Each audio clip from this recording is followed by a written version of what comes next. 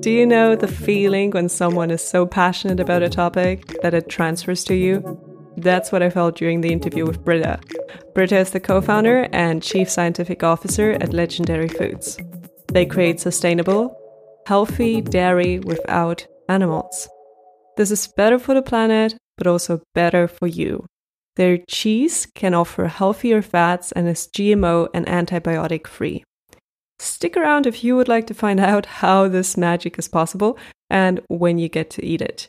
During the time of the recording, Britta's team was about to try for the very first time their mozzarella. You will find out how it tasted. Britta studied biology and did her PhD at the Max Planck Institute and a postdoc at the Australian National University. She started working on Legendary at a university lab in early 2019 and is currently establishing Legendary's microbiology and fermentation lab. This interview was lots of fun and super interesting, so I hope you'll like it too. Let's jump right into it.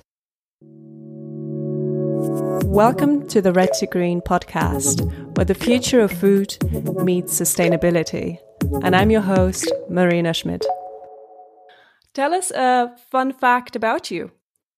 I think I'm a nerd through and through. I decided to be a biologist when I was just 9 years old. I still remember the day. So in primary school, we were learning about how the heart works.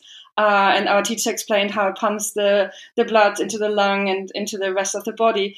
And that's when I decided, this is so amazing. I want to learn more. I want to be a biologist. And what I find funny is that even at that age, I decided I want to learn how things work rather than to learn how to fix them if they don't work. So that's why I went into biology rather than medicine.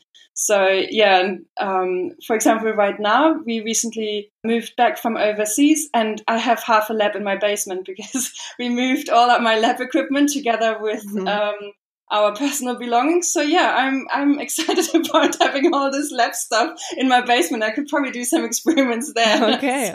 And nerd through and through. Luckily, my husband is as well. He's a scientist as well, so he can totally understand what's happening. Do you have a geeky interest? Did you have a vision of having your own lab early on as a kid? Well, I always thought it would be amazing. I saw myself at some point in a white lab coat walking through a Max Planck Institute. So that was more like in my teenage years. I ended up at such an institute, but we didn't wear lab coats. So that was a big disappointment, actually. So I think, I don't know. It was always my dream. I remember as a 12-year-old, I had a little ivy plant as a plant in my room. And every day I measured the length of the new leaf and jotted it down and had a sheet. That was long before Excel because I'm actually that old, but I had a little graph. So that was probably as a 10-year-old. So I don't know. I didn't stand a chance. I had to go down this path of science. Yeah, wonderful.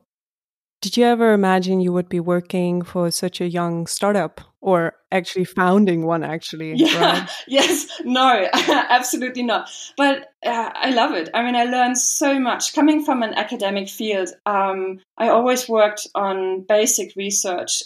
So there the biggest challenge is always to acquire funding so that you can actually do your experiments, and then you do amazing experiments and they end up in a publication. And if you're lucky, about 20 people in the world will read them. So the impact is, not so amazing. Let's put it that way. At least for the research that I was doing, not like for scientists in general, but with the plant-pathogen interactions. I mean, let's face it, it's not the most interesting. Or like the research I was doing is probably not the biggest impact ever. Yeah, so like now being able to actually do something that is so applied that we can see like in a few years' time, there's actually a product coming from it. And also along the way, learning so much about business development, about funding and investments. And it's been an amazing journey. So I never thought I would go down this path, but it's been amazing. What is Legendary all about then? We are producing vegan dairy products by expressing the milk proteins, cow's milk proteins in different microorganisms. So in yeast or also bacteria, other fungi, for example. And then we can isolate those proteins. And you can imagine it's very similar to beer brewing. So in a beer brewery, you have this big steel tank and your yeast is growing in there and kind of like a growth medium. And then you can extract the beer from it and they produce alcohol while the organisms grow. In our case, the steel tank will look reasonably similar, but we don't get alcohol, we get our proteins. And then we can isolate them, and then we can use the same techniques that have always been used to produce cheese. And we can make different cheeses, different dairy products, yogurt, ice cream, you name it. Any kind of like dairy product that we all love. And yeah, as a vegan, for example, really miss out on enjoying. Yeah, absolutely. Can totally feel that. Yeah, like when you talk to vegans, they're always like, oh, I miss cheese so much. So cheese is just too yummy to miss out on. So yes, we need better alternatives to the vegan cheese that's available right now. And we want to close this gap with our products. So because our cheese will be just as stretchy as a normal mozzarella, like a cow's milk mozzarella. It will melt beautifully. And we can do anything like Gruyere or, I don't know, the smelliest cheese you can imagine, we will hopefully be able to produce at some point. You're using yeast to create it? At this point, yes, we use yeast and we give it all the genetic information that it would need to produce the milk proteins. But we can use all kinds of different organisms. There are different fungi that are already used to produce enzymes, medication, antibodies. So in the pharma industry, those kind of organisms are used, and we all have probably been exposed to products produced by them. Even if you think about rennet that is added to cheese, 90% of the rennet that is used worldwide is produced in microorganisms. So it's not isolated from a cow's stomach anymore. So, and we can use those organisms. So starting with yeast, but along the way in the next couple of months, we will figure out whether there's an organism that can make those proteins easier, like can handle them better, for example. They're tricky proteins. So we need to find a really good production host that can easily produce our proteins. Yeah, and rennet used to be made from animals. No, rennet is produced in a cow's stomach. So when the calf drinks its mother's milk, it needs to curdle in order to be digestible. And I think like a long time ago, it was all isolated from like the stomach of cows. And this is just, I don't know, obviously not the most sustainable way of producing cheese or using it as an ingredient for cheese production. So it's usually produced in microorganisms as well. How far are you at the moment with producing the milk? So first, we are never going to produce a real milk because milk is a very complex drink or fluid, liquid, however you want to call it. So, which has so many different components, and also a consumer has a very specific idea how a milk should taste.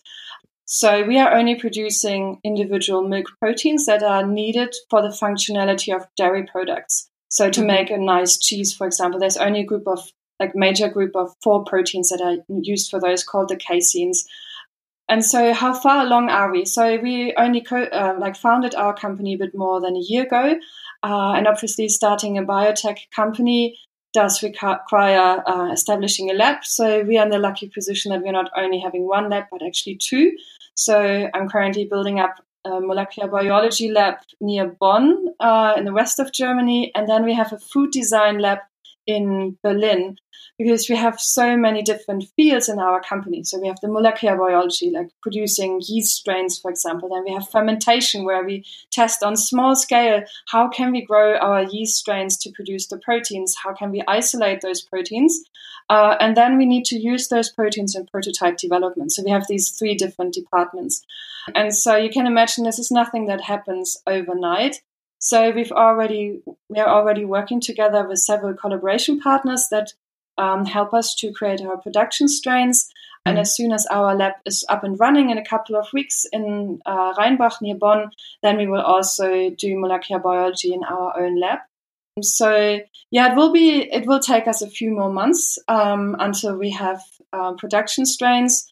But then the great thing is, once we have a strain that produces our milk proteins, we can produce any kind of dairy from it. We are not set on just mozzarella, for example. We can, because it's always the same ingredient in traditional cheese making as well. You always have milk. So we can always have our milk proteins and produce any kind of product from it.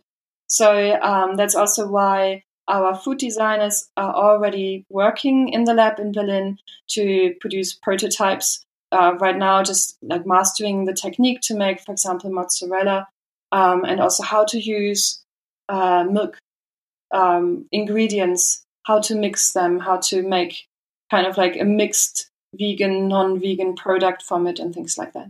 So you were saying that for your process to create the cheese, you only need the proteins from the milk. How does that compare to the conventional process where cheese is made, where, as far as I know, the starting point is milk? Yes, that's correct. So usually in a traditional cheese making process, you use milk, but then you add the rennet to it, or in some cheeses also you add acid to it, let's say lemon juice, for example. And what happens is that the proteins, the caseins, precipitate in the milk. So you have like the curd, which was then used to produce cheese, and on top you have what's called the whey. So all the other soluble proteins will go into the whey.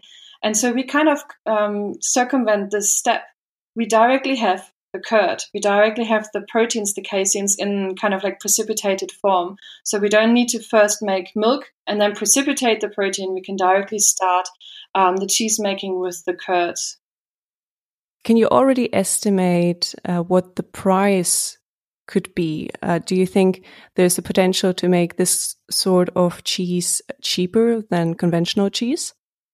Initially, our product will be ridiculously expensive, I must admit that, because the technology that we use is still quite new. So we have experience from like this kind of technology using yeast strains, for example, to produce proteins is used in the pharma industry. But obviously, they have very different price margins than in the production of food. But we do hope that over time, because the interest in those products will increase, and we will be able to reduce the price over time. Technology will mature over the next couple of years. Our production strains will be getting better and better, so we can produce the proteins in higher yields. And we think that in a couple of years, we will be able to compete with the price. Also, what we should not forget is that milk is actually EU subsidized. So if we would pay a fair price for a liter of milk, it would be much more expensive than what we actually pay in the supermarket.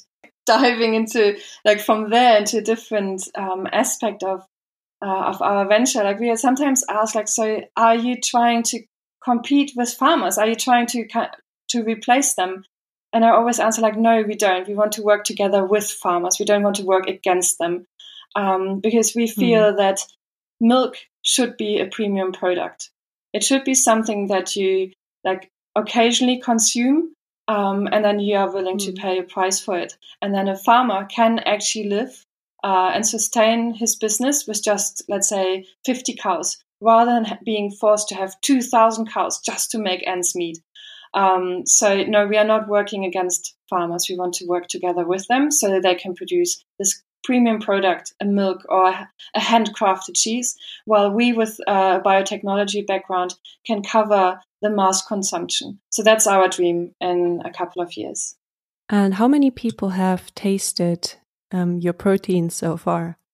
Well, unfortunately, none of us has ever been able to taste those products. I'm actually waiting for my colleague to come back to me today, because yesterday in the lab they produced a beautiful mozzarella. It was stretching for meters and meters, and I was like, "How does it taste?" And she's like, I don't know, it needs to cool down overnight. So I don't know, because we work in a lab setting, and obviously there are safety regulations. If you work with chemicals and you produce food in a lab where also chemicals are handled, you would never ever taste your product. So far, the prototypes that we have been producing they looked amazing, and they have been tested for all kind of properties, like the stretchability, the meltability, but none of us has tasted them. But yeah, let me come back to you tonight, and I might be able to and tell you how it actually tastes. But since we use exactly the same composition of proteins and salts that you would find in, let's say, a traditional mozzarella, we do believe, even looking at it, it will taste pretty similar, and I'm sure it's going to be awesome. Wow. It's like being a child having a large jar of cookies next to your bed and not being able to eat it. It's a little bit of torture. I have no idea how Sandra survives that. Luckily, I'm not on the same level as her, because I would be like, oh my God, this looks great. I want to try. Hey, I afterwards followed up with Britta how the mozzarella was like. There is one ingredient which turned out to be a bit bitter. They are now in the next prototyping phase and have already replaced it. The mozzarella looks beautiful, has a great stretchy consistency, and should taste great at the next try. Let's keep our fingers crossed, and now back to the interview. So the famous question, how long till we get to see your products on the shelves? Yes. Well, we have an ambitious plan, to be honest. So we hope that in 2 to 3 years' time, consumers will have access to our first products. We obviously have to go through a lot of regulatory steps. So with the European Union, for example, we have to go through what's called novel food application, because it's such an innovative product. It has to be tested by regulators first and be approved to be sold on the European market. Mm. How tricky is the EU regulation? How harsh are they on their criteria? They are not too harsh, to be honest. First, there's a big momentum. I mean, we see that with like meat products, for example, Impossible Foods and all those. So there is a lot of awareness that these products are coming onto the European market. So this helps us a lot. Like cellular meat is giving us a head start there with the European Union or other regulatory bodies. And also because we are using traditional cheese-making processes, and we are using ingredients that on a molecular level are exactly the same as you would find them in milk.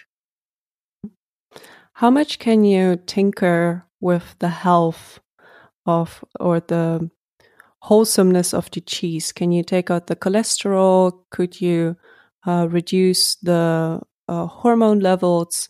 What are the different knobs that you could turn?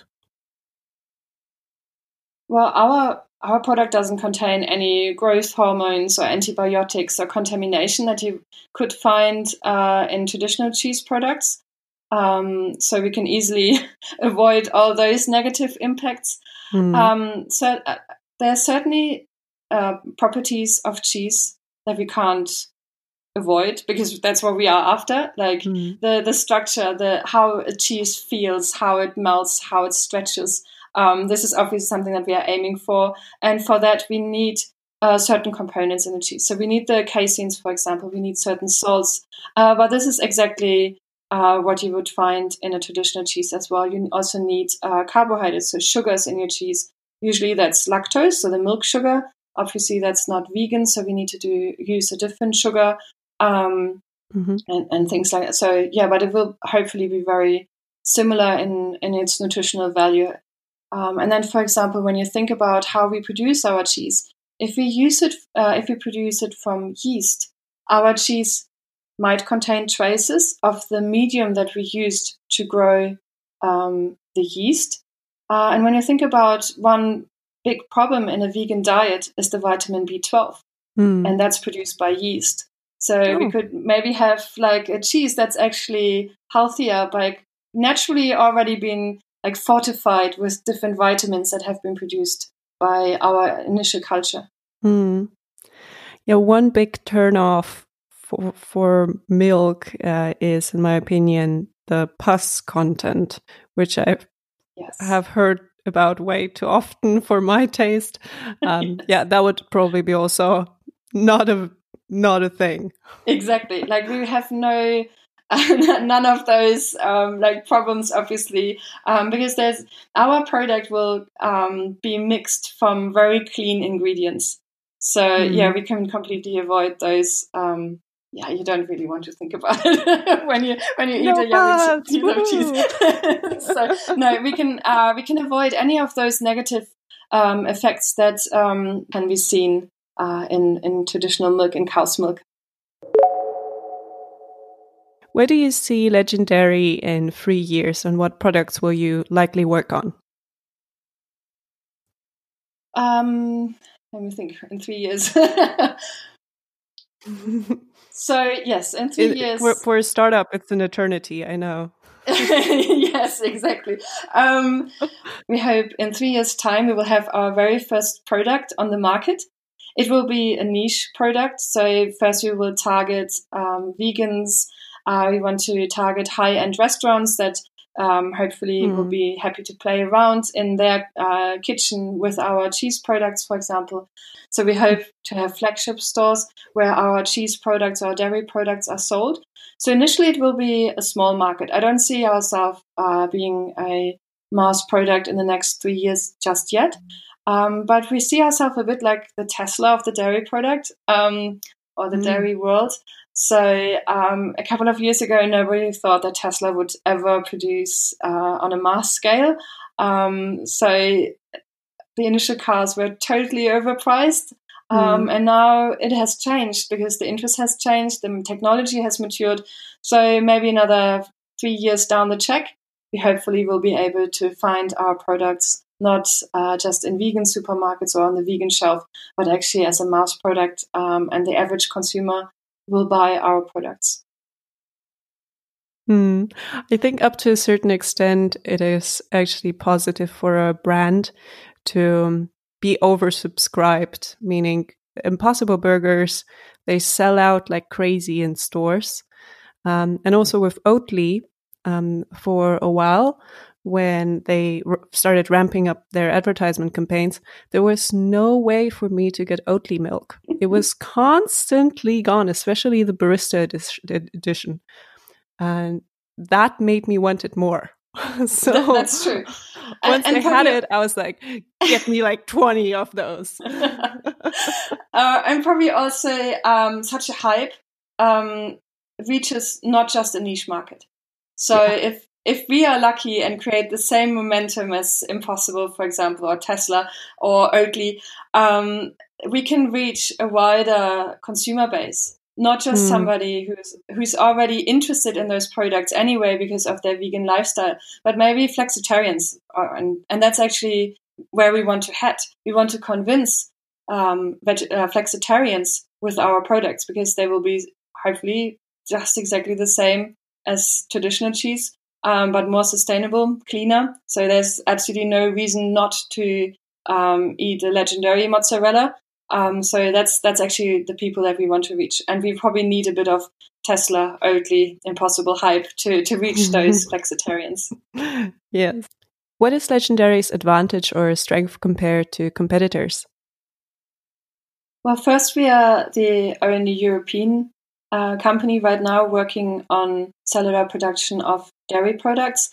And then also compared to our US competitors, I feel that we come from the European cheese background, so the heritage of European cheeses. And this gives us a big head start.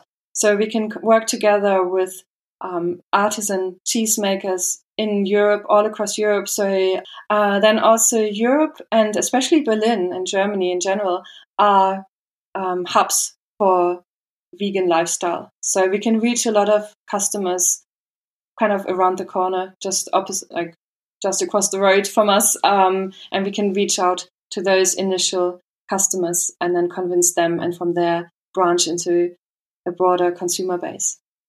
Yeah, absolutely. You are at the mecca of hipster veganism in Berlin. I love it. Like 1 kilometer around my house, there's about a dozen of organic stores and 20 dozen vegan restaurants at every corner. Yes, we will be able to reach a lot of people in a small area. So, if, for example, then a restaurant that offers our cheese in one of their dishes, let's say a pizza or so, I think it will not be difficult to reach a handful of taste testers. Oh yeah, please, I sign up. Okay. I sacrifice myself. To have like really yummy pizza. Yes, yeah, I'm in as well. Oh yes. Who are your competitors actually, and how is their progress?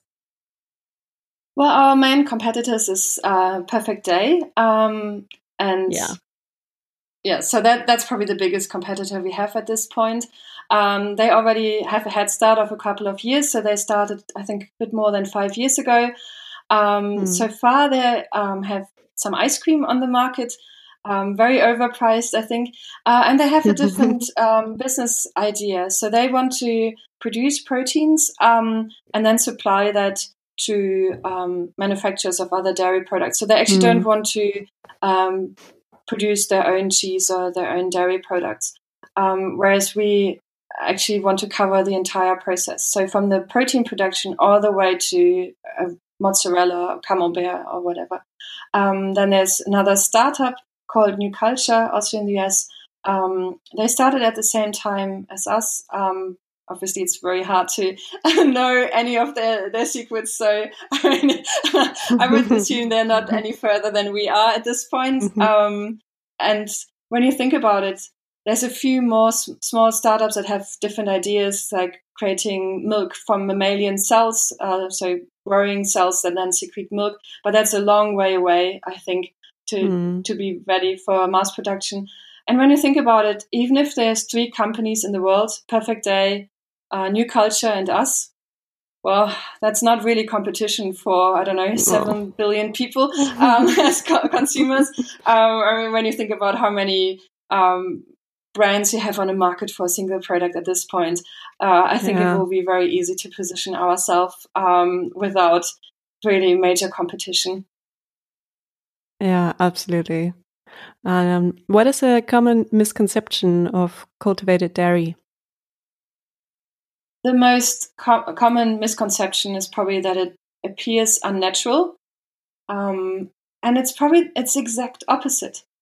So when you think about what we do is we use microorganisms, we kind of farm them in a steel tank, and then we produce our proteins from it. It's actually a very natural process to grow microorganisms to produce a product from it, be a sourdough, any kind of those products, sour gherkins.